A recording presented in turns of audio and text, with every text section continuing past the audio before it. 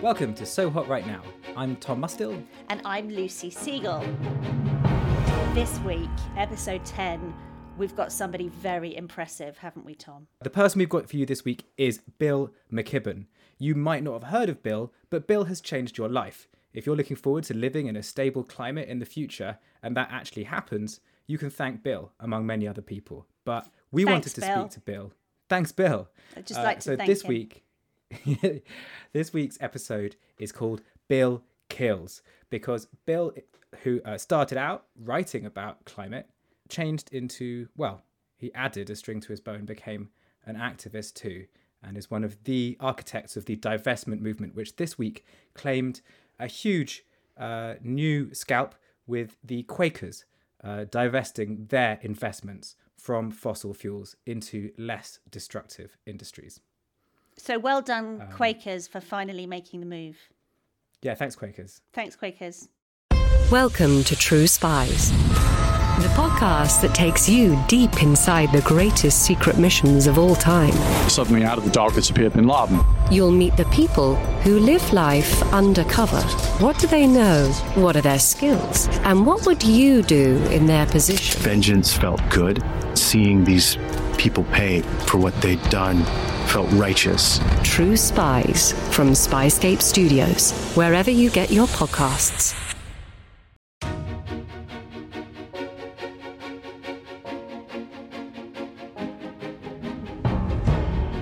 So for years we've been told that the way we do things is set in stone, that we can't change the system, but that's not true, and the system is collapsing.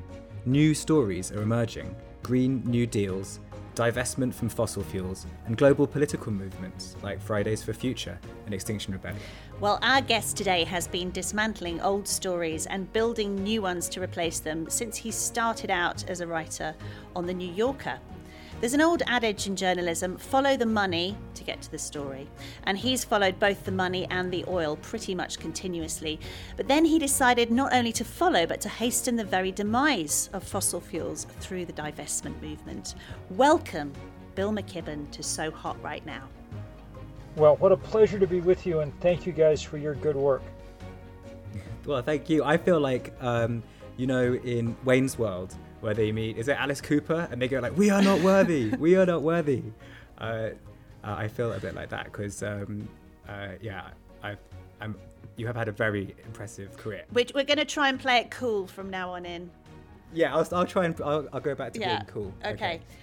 Bill, some people refer to you as a journalist turned activist, and we're very interested in that line here on So Hot Right Now. Do you recognise this? And if so, what made you cross that line? Well, I'm both a writer and an activist. I began my life as a writer and wrote the first book about climate change and so on. But in the course of doing it, back when I was 28 or something, it became clear to me that I wasn't entirely objective in one sense. Like, I knew that I didn't want the planet to heat up and blow away, So I couldn't really be the kind of beat reporter at the New York Times on climate change or something like that. But I've kept writing all these years. In fact, for the first 10 or so years after I wrote The End of Nature, basically it was all I did, write and speak, because I had made the miscalculation that we were engaged in an argument, and that if one kept writing and piling up evidence and things, eventually our leaders would do the right thing. It took me too long to figure out that we really weren't, we'd won the argument. By the mid-1990s, the world scientists were very clear about what was going on. We'd won the argument, we were just losing the fight, because the fight wasn't about reason and analysis and data. The fight was about what most fights are about: money and power. And the other side of this fight, the fossil fuel industry, was so rich and powerful that we had to build movement to try and counterbalance it. And that's when I became more explicitly activist, started trying to do things like form 350.org and help organize the fight against the Keystone Pipeline, which was the kind of first thing of its kind, and help launch this big divestment movement, which has become by some measure, the largest anti-corporate campaign of its kind ever, and so on. Do you think, because often I find that people, it's considered to be sort of bad form to have an opinion on what you want if you're writing about something. Like if good journalism or writing is to sort of be like objective, but when there's something like the destruction of the natural world or climate change and the results of it and how catastrophic they will be, do you feel that that has been a tool, that sort of false objectivism or the labelling of people having strayed away from being an objective journalist into an activist as a way of defanging their criticisms and their reporting? So I don't have a problem at all with objective journalism. The problem in this case was that the fossil fuel industry, as we now know, set out on this massive disinformation campaign to try and convince people that, black was white and up was down, that we didn't know what truth was about climate change, that there was a lot of doubt. And too much journalism substituted a kind of balance for a kind of real objectivity. They were willing to just pretend that it was a two sides question when it was clear it wasn't really that, that the science was very clear. So journalism did waste a fair amount of time. I must say, in the last 5 or 6 years, they're making up for it. The great journalists at places like the New York Times or the Washington Post or the Guardian or BBC, or just a large number of places, are doing tremendous reporting about climate change, about its causes and effects. And whether or not that still makes a dent in our kind of post-truth world is hard to know, but that's, what journalists can do, really. And what do you make about the fact that some of those media organisations that you mentioned there will also employ climate skeptics or deniers at the same time, who are maybe columnists or whatever? Well, I think it's dumb. It's like, what's interesting about climate change and makes it different from other political debates and makes it hard for our political system and our journalistic system to cope with them is most of the political problems that we debate really are, at some level, matters of opinion. I think people should all have a decent living, and you think that markets should set wages, and so we agree that we're going to pay people $15 an hour minimum wage, and then we come back in 5 years and fight it out again. That's the kind of compromise that's normal and natural for political systems to engage in. I don't know quite how else you do it. The problem is it doesn't work with climate change any more than it works with, say, the coronavirus, because physics and chemistry and biology don't engage in negotiation. They just do what they're going to do. And so in this fairly rare case, our job as political systems is to figure out how to meet that demand, because it's not the negotiation that we're used to having. It would be hard enough to do that if you didn't also have $1 trillion industry whose business model depended on us ignoring climate change, and hence was willing to spend a lot of money to poison the debate. So it's hard on a bunch of counts. The good news is that we seem to be finally understanding it at some level, getting it. The polling data shows that even in America, a big majority of people now want action on climate. The bad news, of course, is having waited as long as we've waited, that action is going to be difficult and disruptive. And even if we do it, there's going to be a lot of trauma and damage ahead. We didn't flatten the carbon curve, and so now we're going to pay a heavy price.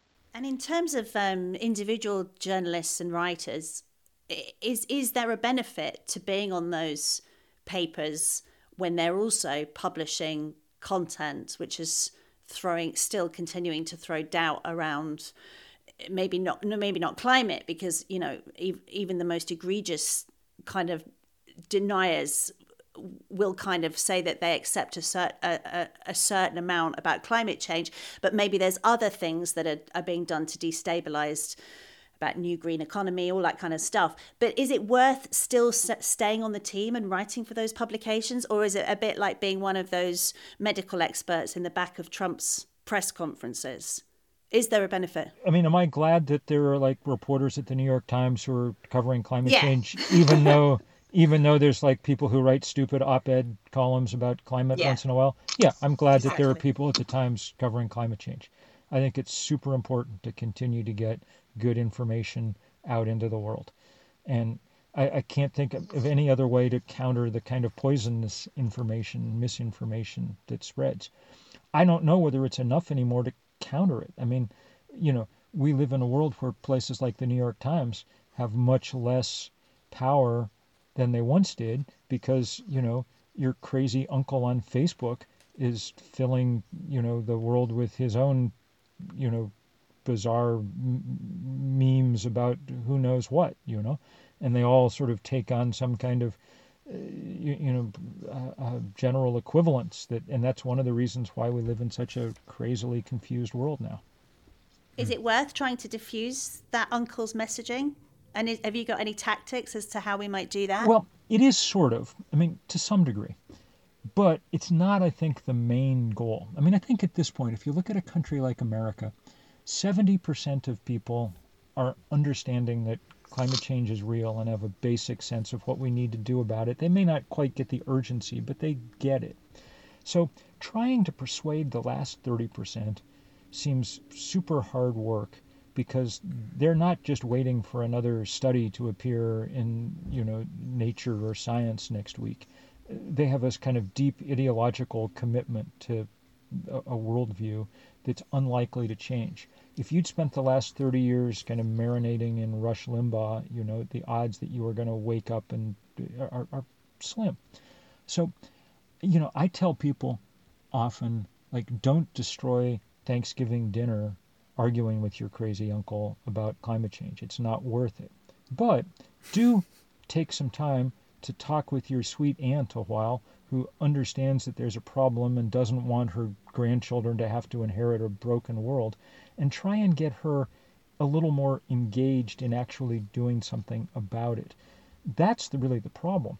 That 70%, we need some fraction of them actually engaged in this fight, joined in this movement, doing this work. And if we can get that, then we'll be able to move political and economic systems. It doesn't take 50% of people. The kind of history indicates that if you can get 4 or 5% of people engaged in a fight, you generally win. But we don't have that yet. We need some more people pushing hard. So I tend to work on trying to get engaged those who are already understand the issue. And I guess you've had some real success with the divestment movement in 350.org in being part of what is now a stronger and stronger transition towards alternative renewable energy sources. Have you found that going from a world where they weren't by many people considered viable, where perhaps you weren't considered a threat by the like oil and gas companies that stand to lose if they are successful, have you found that you've had to change how you work as a communicator, and have you found you face different kinds of challenges as renewables have become strengthened? Well, what's interesting, of course, is that, you know, 10 or 20 years ago, it was hard to talk about renewables because they were, on the one hand, necessary. We had to do something that wasn't oil and gas because it was going to break the planet. But on the other hand, it was hard to figure out exactly how to get that across because they were still expensive and difficult to use. That's all changed. I mean, the last decade saw the price of a solar panel drop 90%.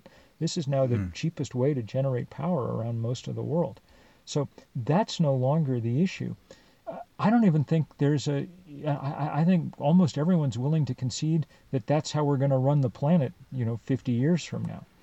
The problem is that the legacy oil and gas industry want to slow down that transition as much as possible, eke out every last penny that they can from the current system.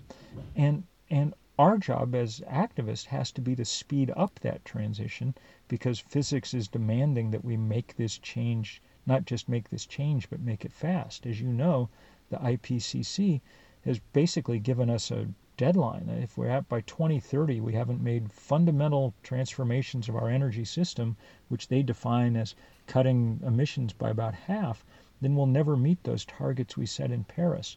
So that's the dilemma here. The hard thing to communicate is how fast we need to move, that small incremental shifts sadly aren't going to do it now.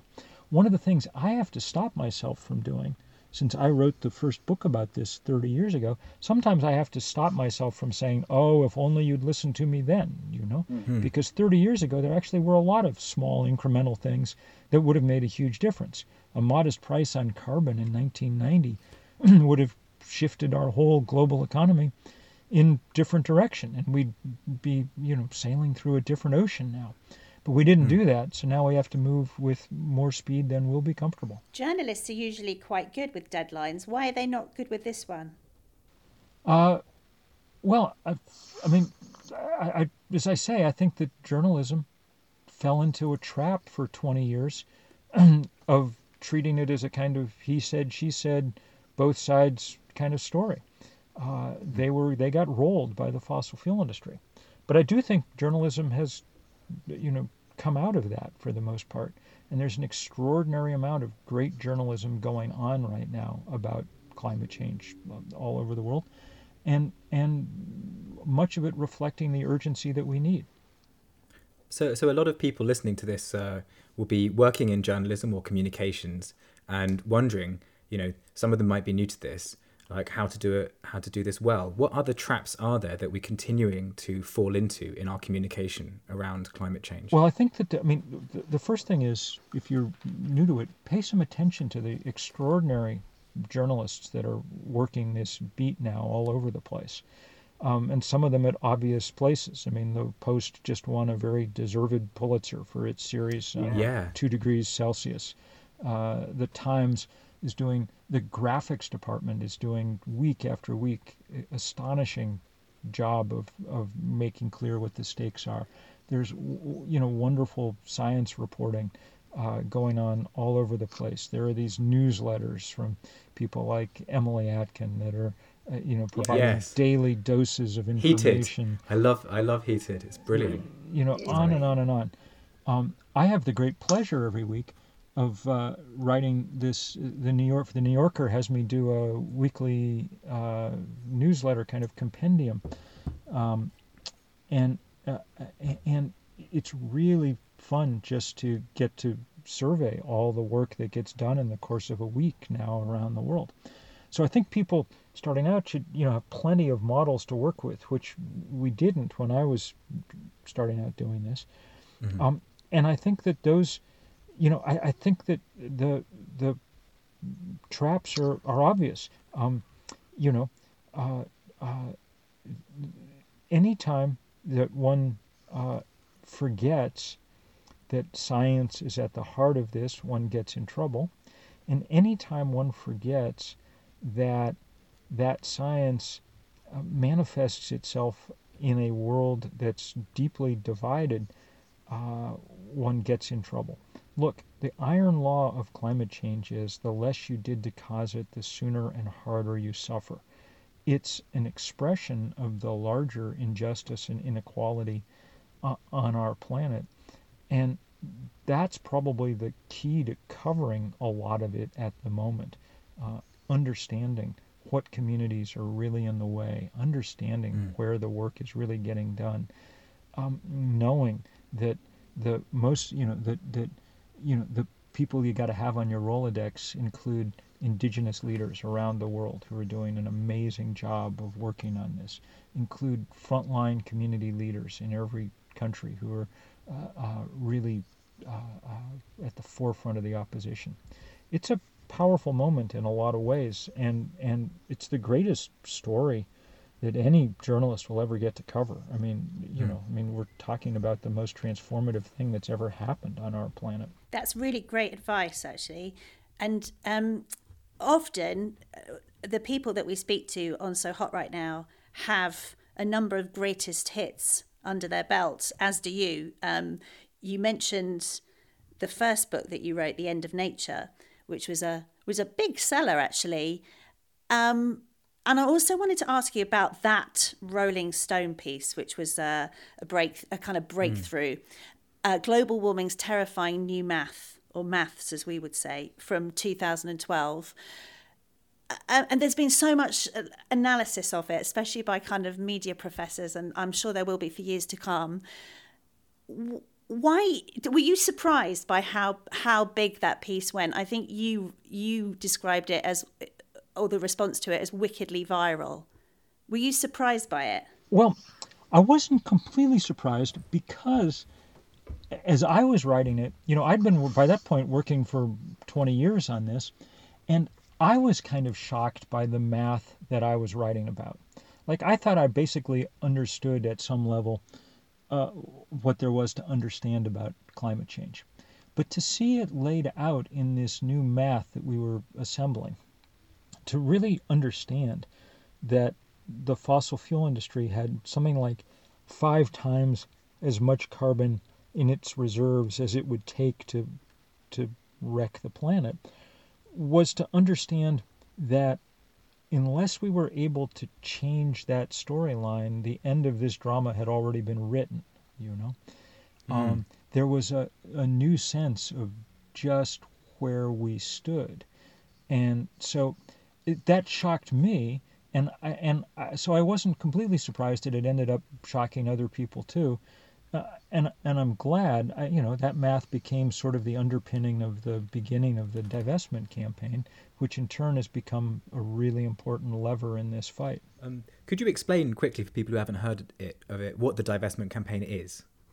So beginning with that proposition that the fossil fuel industry had far more carbon than we could safely burn, from that, a few of us, and at the beginning, sort of Naomi Klein and I were sort of working it out together, thought, look, the way to understand these companies is that they're now rogue companies, that pursuing their business model basically destroys the planet. So it's not okay to be investing in them. It's not just some other company that you're investing in.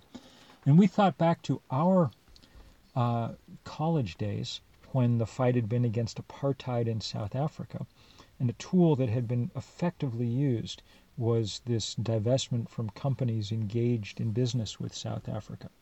So we started asking institutions to do the same thing with regard to fossil fuel. I went out on a road show first around the U.S., then around Europe and Australia, night after night after night, with big crowds of people saying, look, here's what we need to do. And somewhat to our surprise, it's worked. It's now at about $14 trillion worth of endowments and portfolios that have Holy crap! 14 trillion divested, including most recently, I got to say, one that really made us quite happy was to see Oxford University decide to divest from fossil fuel. Yes, on Earth Day, wasn't it? Yes, indeed. I mean, across the UK, groups like People and Planet have done a fantastic job of pushing this. And so now more than half the universities in the UK have divested from fossil fuel. But it's, also the pension fund of New York City. It's the Norwegian Sovereign Wealth Fund. It's, huge pots of money. And it's having a huge effect. Shell Oil said in their last annual report that it had become a material risk to its business, which is good because Shell Oil's business is a material risk to our planet, The coal industry basically can't raise money on its own anymore because there's just no banks or anyone left to invest in it. And now this divestment work has rolled into a larger attack on the financial institutions that underpin the fossil fuel industry. We've been calling it Stop the Money Pipeline, and we've been aiming at groups like the huge asset manager BlackRock, which thankfully earlier this year took a strong position on climate change. We've been aiming I saw hard that. at Yeah. Chase Bank. Didn't you say something like that he would know that he doesn't see carbon as a good investment or something like that. Right. They said, I mean, yeah. we'll see what it translates to, but they said that climate would fundamentally reshape the our financial calculations for the rest of the century, and they were going to take it into account with everything they did. Now, we don't know yet quite how seriously they mean that, but given that BlackRock is the biggest box of money on the planet, something like $1 in 8 in the world rests in their digital vaults, it's a big deal that they've been forced to take this seriously.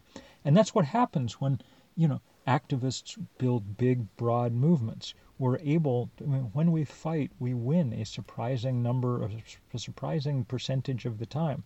So we should probably fight more often. Did you think at the beginning that you'd have this success? Have you been surprised by this? We didn't obviously think sort of on this scale, but we did think that we probably could. We thought it was worth trying. That one could at the very least take away the kind of social license of these companies, help people understand what kind of rogue actors they were. And the fact that it's reached the place where it's also causing them severe financial trouble, where it's raising their cost of capital and making it hard for them to find investors, that's excellent too. Have you found that as the organizations that you're associated with and your work has caused like material risk to these corporations, has that come with any risk to you, sticking your head above the parapet and being such a vocal part of this? Sure. For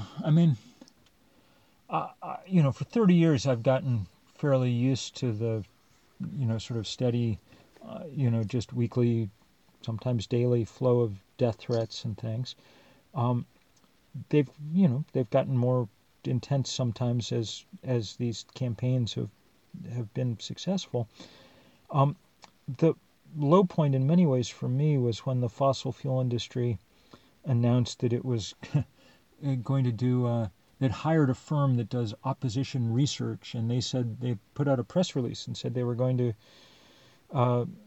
do opposition research on me in a way that they'd only previously done on presidential candidates.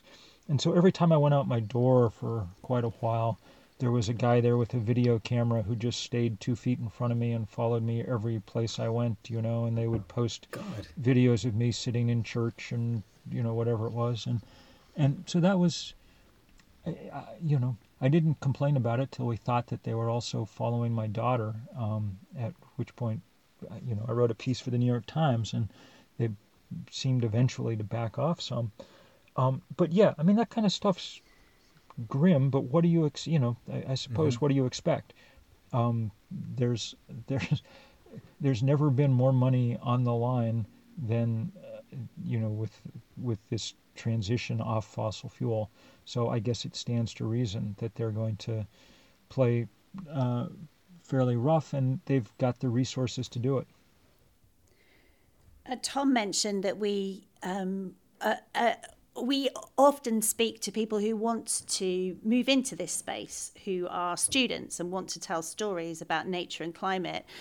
And I don't think anyone would enter this space for a quiet life, but the sort of targeted harassment that you have experienced and that you just explained then, it kind of makes me feel terrible that we're not able to protect people from that kind of harassment. And I'm thinking about the recent film that came out on YouTube, Planet of the Humans, which, we don't need to critique it here because plenty of people have already done that. But it is a smear campaign really against you. Yeah. So, and it's all true, but it is worth putting it all in context. We do a lot. 350.org works all over the planet, pretty much every country in the world. So we know everybody. I know everybody around the world. We got lost, killed. 150 great environmental activists around the world last year. So that's reality in a lot of places. And so, it's no fun to deal with smear campaigns and, so on and so forth. But on that scale, it's survivable and necessary. I mean, one way of looking at the problem that we're in right now is to say the planet is way, way, way outside its comfort zone. That's what it means when you've lost half the sea ice in the summer Arctic, or the Great Barrier Reef, which is the biggest living structure on the planet, is half as living as it was 5 years ago, or Australia is essentially burning to the ground and over the Christmas holidays. I mean, the planet's way outside its comfort zone. So we unfortunately need to be somewhere outside our comfort zones too in trying to deal with it. And that'll mean different things for different people. For me, it's meant I've spent more time in jail than I would have predicted, given my, essentially dull and law-abiding, nature and things. And it's meant, a life of death threats and smears and whatever. But that is what it is. The problem here is that we need lots of people, and the good news is that it gets much easier with each passing day for people like me, because the burden is much more widely shared. I mean, I can't tell you what a pleasure it's been to watch over the last few years. We started the first iteration of a global climate movement with 350.org about a decade ago.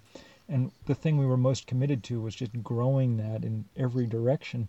That's why it's been so much fun to watch the Sunrise Movement come up in the Green New Deal, why it's been so much fun to watch Extinction Rebellion, why it's been such almost a small miracle to watch the high school kids and junior high school kids assemble in the last 24 months around climate strikes, and to get to know people like Greta, but more to know that there are 10,000 Gretas scattered around the planet, young people who are doing spectacular work. So with each passing day, that movement gets bigger, and hence the burden on any one of us, I think, gets a little smaller. Have you ever felt like escaping to your own desert island? Jane Gaskin did exactly that, trading in the family home to begin a new life in the tropics. But she soon discovers that paradise has its secrets. I'm Alice Levine, and this is The Price of Paradise, the island dream that ends in kidnap, corruption, and murder. Wish you were here? Follow The Price of Paradise now, wherever you listen to podcasts. What advice would you have given yourself at the beginning of this for you, I guess, almost over 30 years ago? I think I would have. I think if I could go back, I would tell myself, look, the mere facts of this alone are not going to be sufficient to win the fight. It's a fight in a way that I didn't comprehend, with power, not over reason, over who will win, who has the most influence. And so I would have started building movements sooner, and I kick myself for not having figured that out sooner. That 10-year delay didn't help us any. Was that because, as you described, you sort of had this faith in the facts would do the job, or was there part of you that didn't feel that it was your job or position because you were a journalist, because you were a commentator? Well, it was a certain amount of both, I suppose, but mostly the former. I didn't understand that our political systems were as broken as they turned out to be, as easy to be dominated by influence of vested interest. I mean, I knew that was the case, but it didn't seem to. I didn't understand what a titanic fight it was going to be, and so, I'm glad that some of us eventually figured it out, got to work building movements. I read that your father was arrested himself for protesting. Was it the Vietnam War? Yes, my father was not an activist in any way. He was a journalist and a business journalist. and a very good one. But that's true. There was one day when the protests about the Vietnam War came to our suburban town outside Boston, and he did take part and was arrested. And I've always remembered that as a kind of good reminder of what citizenship entails. I think that citizenship fell a little out of fashion in our time, and I'm glad to see it resurging in a lot of ways.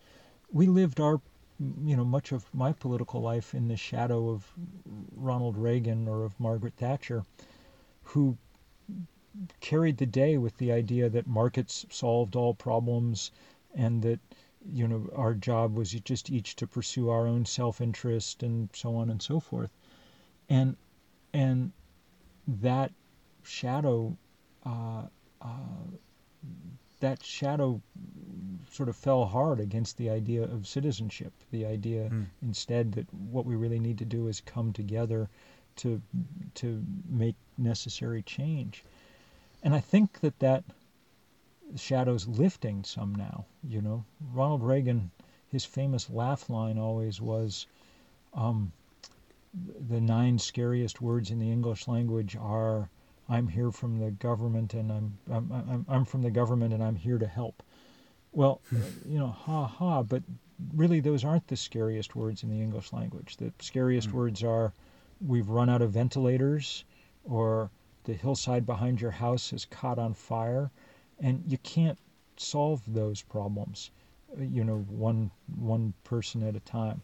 You can only solve them when we come together, when we act as citizens to build the kind of societies that we need.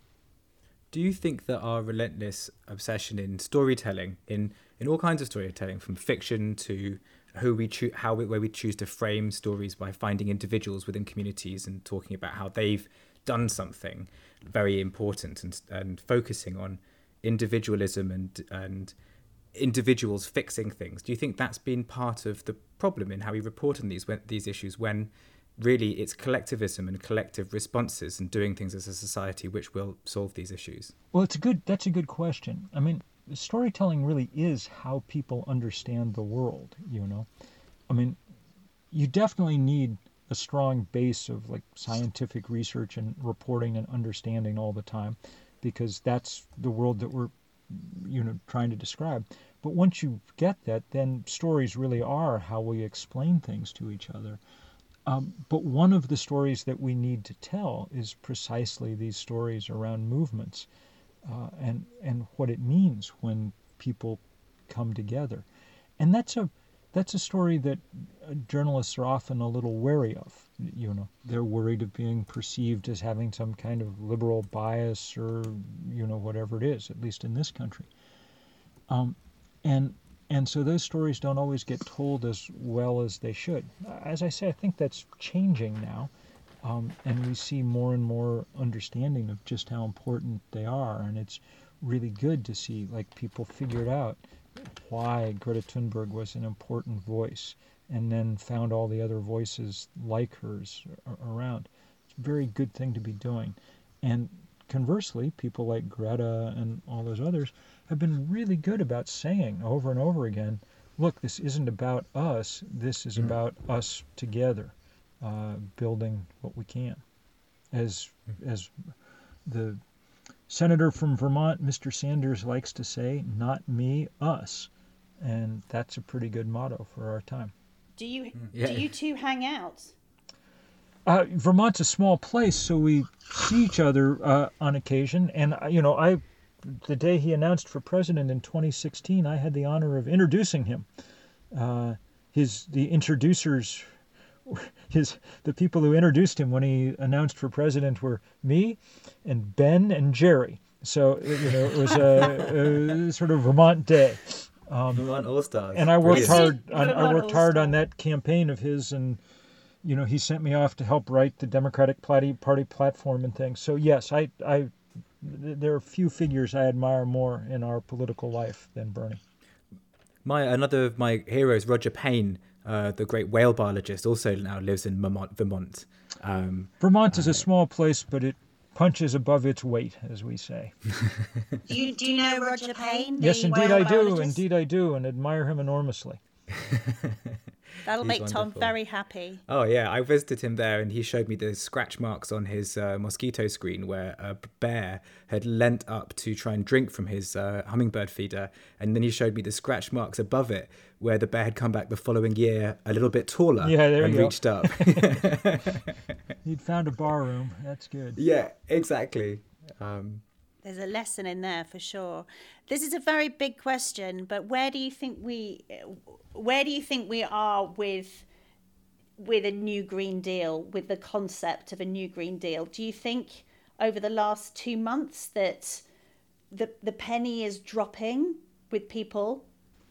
So I think that you can, I think you can work it either way here, you know? I mean, yes, clearly people are starting to wake up to the fact that we need big change, and in a world with massive unemployment, which we now have thanks to coronavirus, it's very hard to come up with a list of tasks that would put tens of millions of people to work that doesn't focus on this energy transition.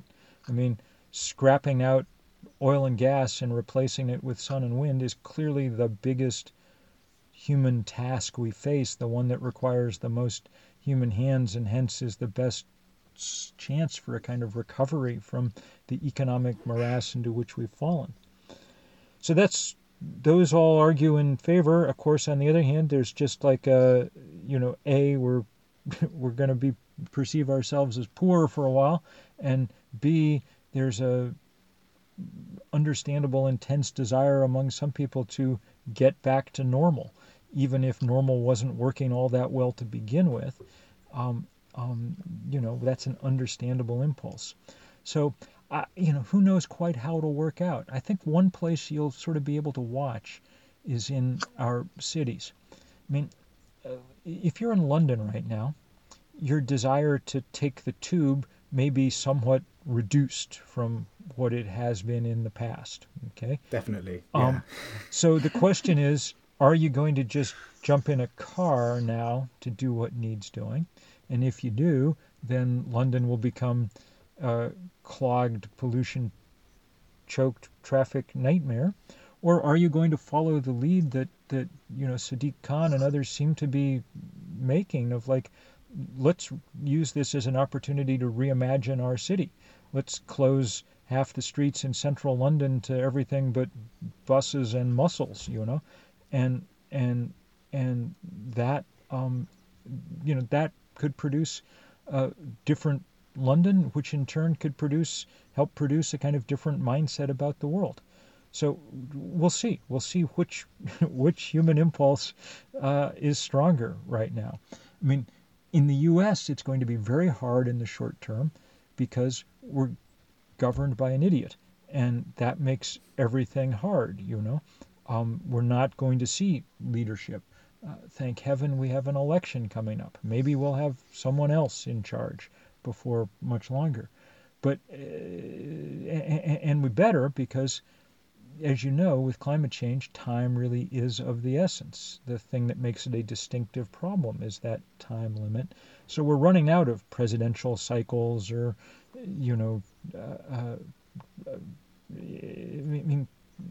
if we're going to do anything, we're going to do it soon.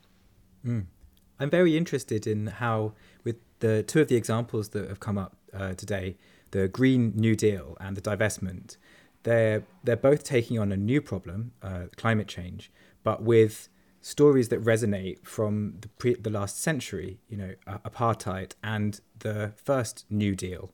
And I wonder what other tools from historic movements that have brought about social change and made things better, we could also be pulling in and using as story tools, as things to rally around, things that people could be familiar with. Well, I think the two great inventions of the 20th century were the solar panel and the nonviolent social movement. And I think we have this extraordinary legacy. And I think those two things are going to have to work together this century in order to get done what needs doing.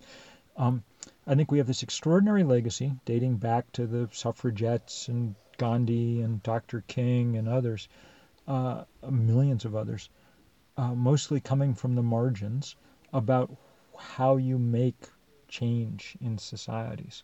And so I'm very hopeful that we take those lessons and continue to explore them, continue to move down those paths.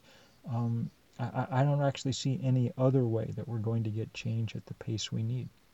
Just going back to your Rolling Stone piece, that Rolling Stone piece, where would you be? Have you got any tips as where we should be looking at the numbers? Where's the next great story going to come from? That's a good question. I mean, this waterfront is so well covered now, in a sense, that I don't know if there are kind of breakthrough pieces like that in quite the same way that will sort of reshape our understanding of the landscape or not. We may be in a kind of different phase of this now, where the job is to take those understandings and just make them real. But one of the things I've learned over the years is repetition is extraordinarily important. Figuring out different ways to say things, the same thing, in different instances and illustrations and examples is key. Journalism has a default to novelty. It's highly, highly prized among journalists. And that's a difficulty here. I mean, I feel it strongly myself, but, I've disciplined myself to write thousands of op-eds that say in different ways much the same thing over the years, because I know that's what's required. And I know because I understand, I've watched, I watch advertisers. No advertiser ever buys one spot on television and expects it to do the job. They know that you have to buy thousands of spots so that you hear it over and over and over again until it's, part of your internal vocabulary, whatever message they're trying to get across. That's interesting, because I guess, that also journalism has a tendency towards exclusivity. This is our story. Which also is at odds with trying to get important information to people who might need to know about it. Right. So it's important, it's good to have journalists working hard to uncover things and get scoops and whatever. But it's also really important for journalists to be sharing the work that others are doing. And I actually think journalists are getting much better at that in an age when it's easy to link to things. The good ones do all the time. I mean, basically, a lot of my journalistic work in recent years, especially with this New Yorker newsletter now and things, is just an endless sharing of links, an endless sharing of trying to sort of shift the spotlight around over and over again to lots of other people. Because I think that's also part of this feeling of being part of a movement or part of a community of people who have shared goals, is when you feel part of something bigger than yourself for a cause that you think is bigger than yourself, you stop being so obsessed with the things that are important if you're just led by self-interest, which is like prestige, reward, being told by people that you are the person who's got that scoop, well done. That those things become, I guess, less important if you're feeling part of a community. Yeah, I think that's true. Doesn't mean that, it doesn't mean that those other impulses need to disappear. Like, as I say, I thought it was terrific that the Washington Post won the Pulitzer for this spectacular series on climate change, because it sets a high bar. So now, everybody else will be trying to top it, which is good. I mean, journalism is a fantastic art, and it's, obviously we're at a hard moment for journalism because the resources to support it aren't there in the way they used to be. The net has undermined the ability to, get ad revenues and things that help support journalists. So we have fewer people out keeping an eye on the world, and that's a big problem. But it means that those who are need to be all the much better. When you've had like the most difficult times, when it's felt like other people aren't interested in this, when it's felt like the things you were doing weren't going to work, what has sustained you? Well, I mean, I think the things that have, beyond, being able to get out easily into the woods, which is important for me, I've been sustained by the idea that at the very least the trajectory of movement building has been going in the right direction now. I mean, we started from nothing 12, 15 years ago when we first started doing this organizing. I mean, I organized a march across Vermont in 2006. First thing I ever really tried to organize with some other people. And we had 1,000 people marching, which sounds like nothing, but the story in the local newspaper said that it was probably the biggest demonstration that had yet taken place in the U.S. about climate change. So wow. That was the, sort of baseline in 2006. So we've been moving steadily up ever since, and that trajectory has been in the right direction. So that's motivating. The question always is whether that trajectory line crosses fast enough with the line of the planet's physical decay, And so far, no, but we're getting closer. When we look at the last year and the energy that's been provided and the stories that have been provided through organising and collective action, through XR, Fridays for the Future, all of that kind of stuff, obviously the fact that no one can meet or get together at the moment is a real issue. I was talking to some activists the other day who felt that they were coming to the end of the road on what they could do over Zoom and all the rest of it.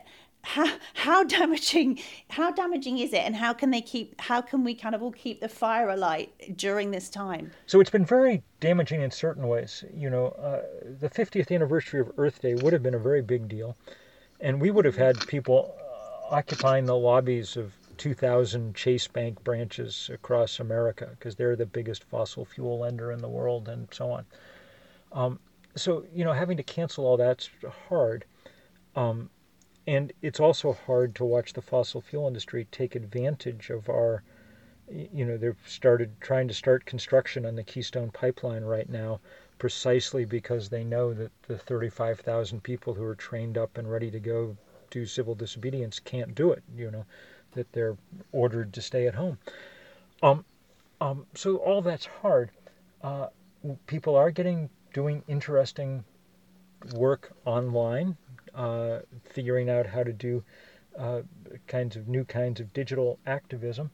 But it's also a reminder that none of that's a substitute in a way for being out in the real world engaged in this. I think that the real questions that come out of the pandemic are just whether or not this odd moment in human history, the oddest moment in any of our collective lives that we can remember, whether or not it sets us up for big change coming out of it or not, whether we emerge psychologically and practically in a place where we're ready to make big change, or whether it just turns us all into, worrywarts who don't, put our head above the parapet ever again. And we'll see. I mean, I'm hopeful that it'll move us in the right direction, but then I always try to be hopeful. You do. You had a species of animal named after you, Megophthalmidia mckibbenii, and I wanted to ask you, did you get to choose the species? No, I didn't. Biologists very kindly wrote me to say they'd done this, and I was very pleased that they'd chosen, the species was a species of woodland gnat. And I'm happy to be embodied in a kind of annoying pest that just keeps coming back, that... It's something of a backhanded compliment. I took it as a completely full-on compliment, so I was very pleased. And you never see one gnat, right? Always, they're social. They're exactly social creatures. Right. Exactly right. They only work in swarms. I think that's a sign that you know that you've made it. You've been effective. Right. Lucy, do you know what do you think you'd be, Lucy, if you were immortalized as an animal, a new species? Something like a warthog, or something that like just runs around in a circle, not achieving all that it should. Yeah, you guys are doing very good work, and we're grateful for it. What stories would you just like to die now that have been hanging around and you hear them coming up again and people regurgitate them and they're just sort of getting in the way of other more interesting discourse? The great disappointment of my journalistic life these last 10 years is I've written this story 100 times, but it never seems to get through. That natural gas is a part of the problem, not a part of the solution. The idea that it's somehow a bridge fuel that will help is an old and hoary myth that refuses to die, mostly because the natural gas industry has a lot of money and keeps at it, But what people need to understand is that the renewable energy guys have reached the point where there's no bridge needed. I mean, they're the bridge to the future. They're ready to go. We can do this now. And I think if people got that, it would make for faster progress. So I can't believe you've been hiding that format point under your hat, Tom. What format point? The chance to kill a story. Oh, sorry, I just thought about it. Great, I love it. No, it's great. McKibben kills. It's a great it's a great opportunity. Slays. There you go. Yeah. Amazing that you drove in your electric car out to Wi-Fi so that we could talk to you during the lockdown. Brilliant. Very good of you. I've enjoyed this immensely. Thank you guys very much.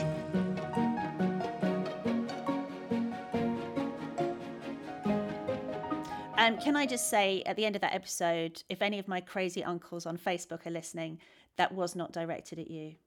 I feel I now have to also add that my crazy uncle... my uncle is not crazy. He's not?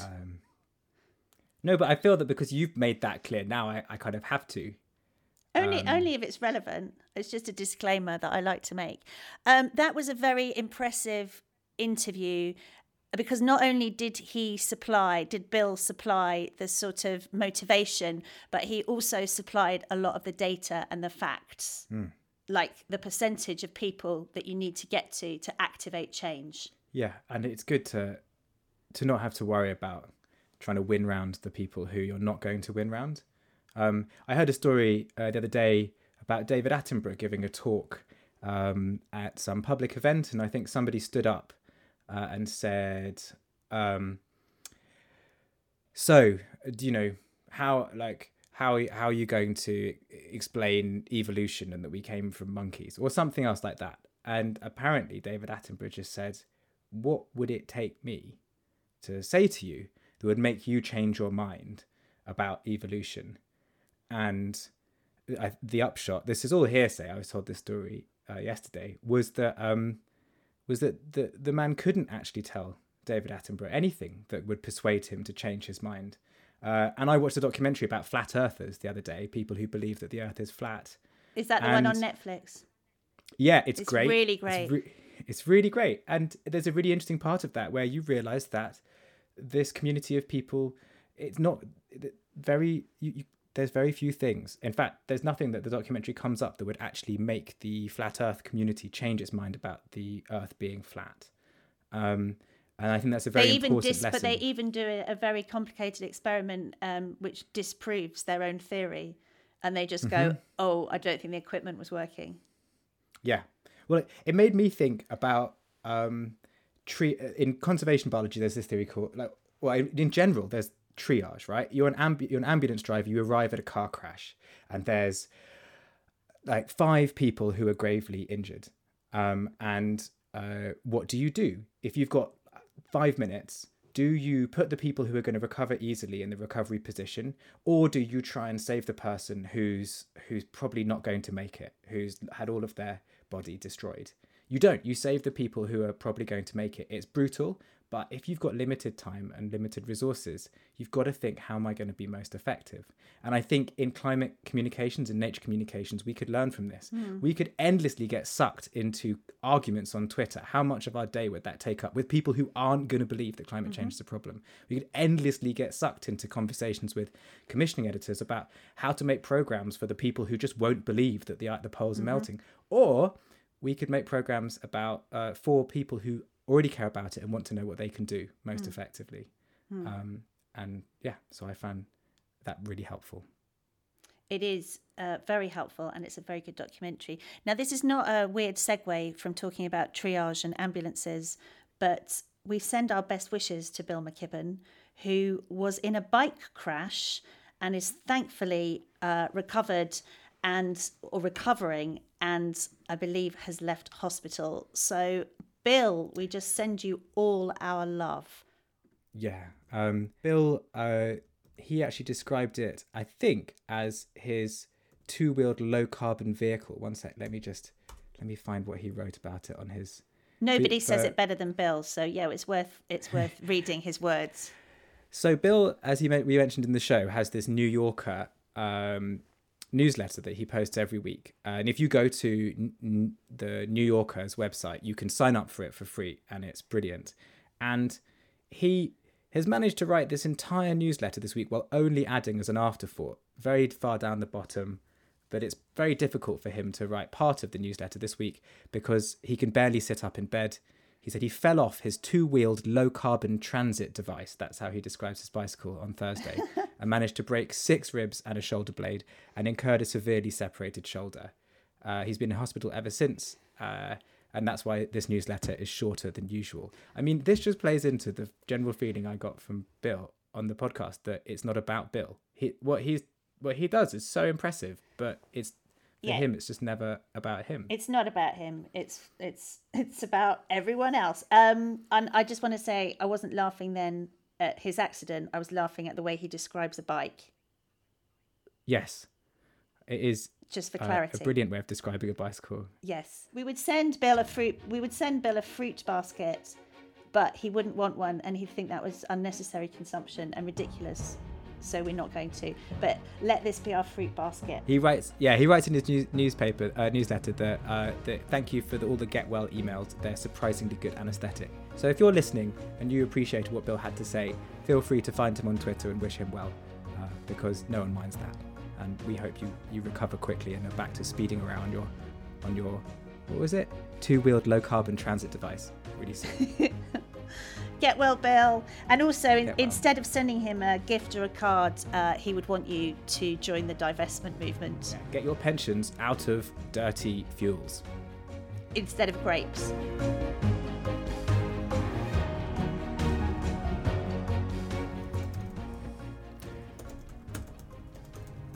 That typing you can hear is They Were So Hot Right Now team signing up to Bill's newsletter. If you go to newyorker.com/newsletter/the-climate-crisis.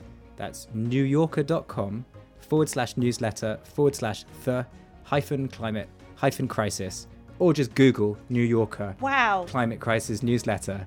You'll get to Bill McKibben's newsletter, and then you'll get it all the time. If you follow those instructions, you're doing really, really well. www, full stop.